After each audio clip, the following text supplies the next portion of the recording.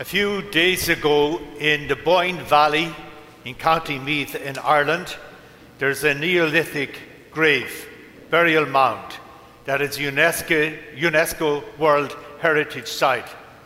And people gathered there for the winter solstice. It's quite amazing. So let me try and describe it to you.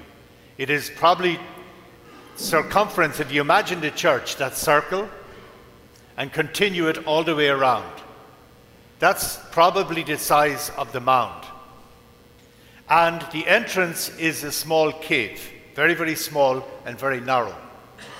And it's about 50 foot in length, from the outside to the inner of the sanctuary, the inner where the high kings or the chieftains were buried, like say where the altar is. It's a kind of a small room.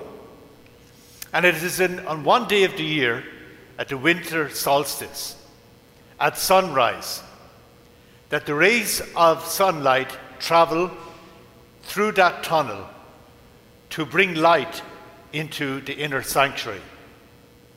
Every year there's about 6,000 people apply in a lottery to be in there. And I think it's 15 people get a ticket. And sometimes it lights it up and sometimes it doesn't, because if there's cloud, then it will block it out.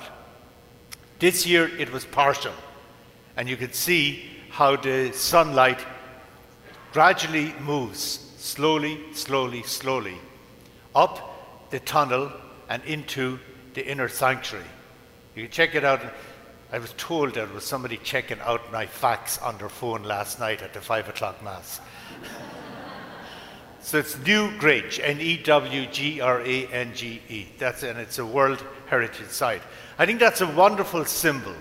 The tunnel is a wonderful symbol to who's spoken about in the Gospel of today, Our Lady, because no other person was available in such a way that she was able to bring the true light of the world, Jesus Christ, into the world, to bring light and peace and joy to all people. We have our gospel series going on this month, and it's a personal relationship with Jesus Christ. And her personal relationship with God was something that was very unique indeed. It is something that from the whole story is quite fascinating, because she was an insignificant person from an insignificant place. Because she was not married, because she didn't have a child, she was insignificant in the culture at that time. If you notice in the gospel, they had to mention Galilee, which is a bigger town, because the town she was from was so remote and insignificant, it didn't even make the map of the Roman Empire at that time. So there's a message in all of that to us. And the message is that there is no one and no situation that is ever insignificant to God. God cares about everyone, and every situation that people find themselves in that might communicate a message of insignificance, God's presence is there as it is in any other situation as well. The angel addresses Mary as full of grace. And there's a beautiful quote. Let me read it. It's better if I read it. It said, Gabriel reminds her that she is full of grace, that her spiritual center is an abundant spirit, someone dedicated to God and to what God is doing in the world. And St. Augustine reminds us very beautifully that Mary conceived Jesus Christ in her heart before she conceived him in her womb. She was a human being that had an abundant, overflowing spirit, one that aligned with everything that God was about, one that aligned with everything that Jesus was about. And the beautiful whole story of Jesus is kind of foretold in this gospel passage as well that we have today. Hers was an abundant spirit, overflowing. And it was through her that light was able to come down the tunnel and become human, a gift to all of us. Another important point was that she was betrothed to a man named Joseph of the house of David. And the importance of that is that God made his promise through the prophets to King David that I will establish a house that will last forever, and the Messiah will come from David's line.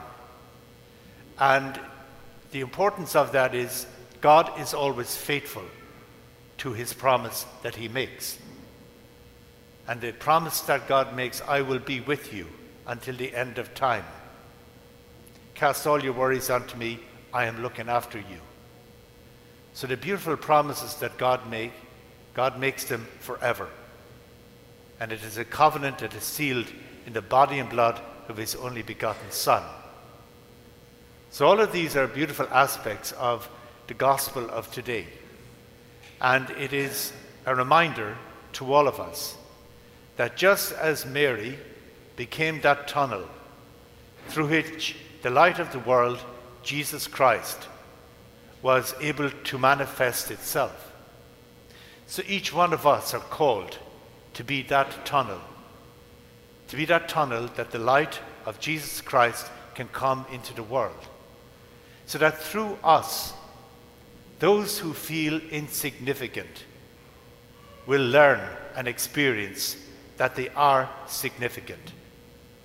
Those who are living in darkness, and that is what that tomb communicates to the people 5,000 years ago who built it, that light overcomes darkness, that the darkness that they are living in, we can be that light that shows them that light, the light of God's love is always stronger than the darkness they are living in. And the final point is to remind them of God's fidelity. Love proves itself in fidelity, and God proves his fidelity by constantly communicating his love to us through those who are with us in our lives. So let us remember the tunnel is a symbol of Mary bringing the child Jesus into the world, and that we are invited to become similar tunnels, that through us Jesus will be manifest in the world as well.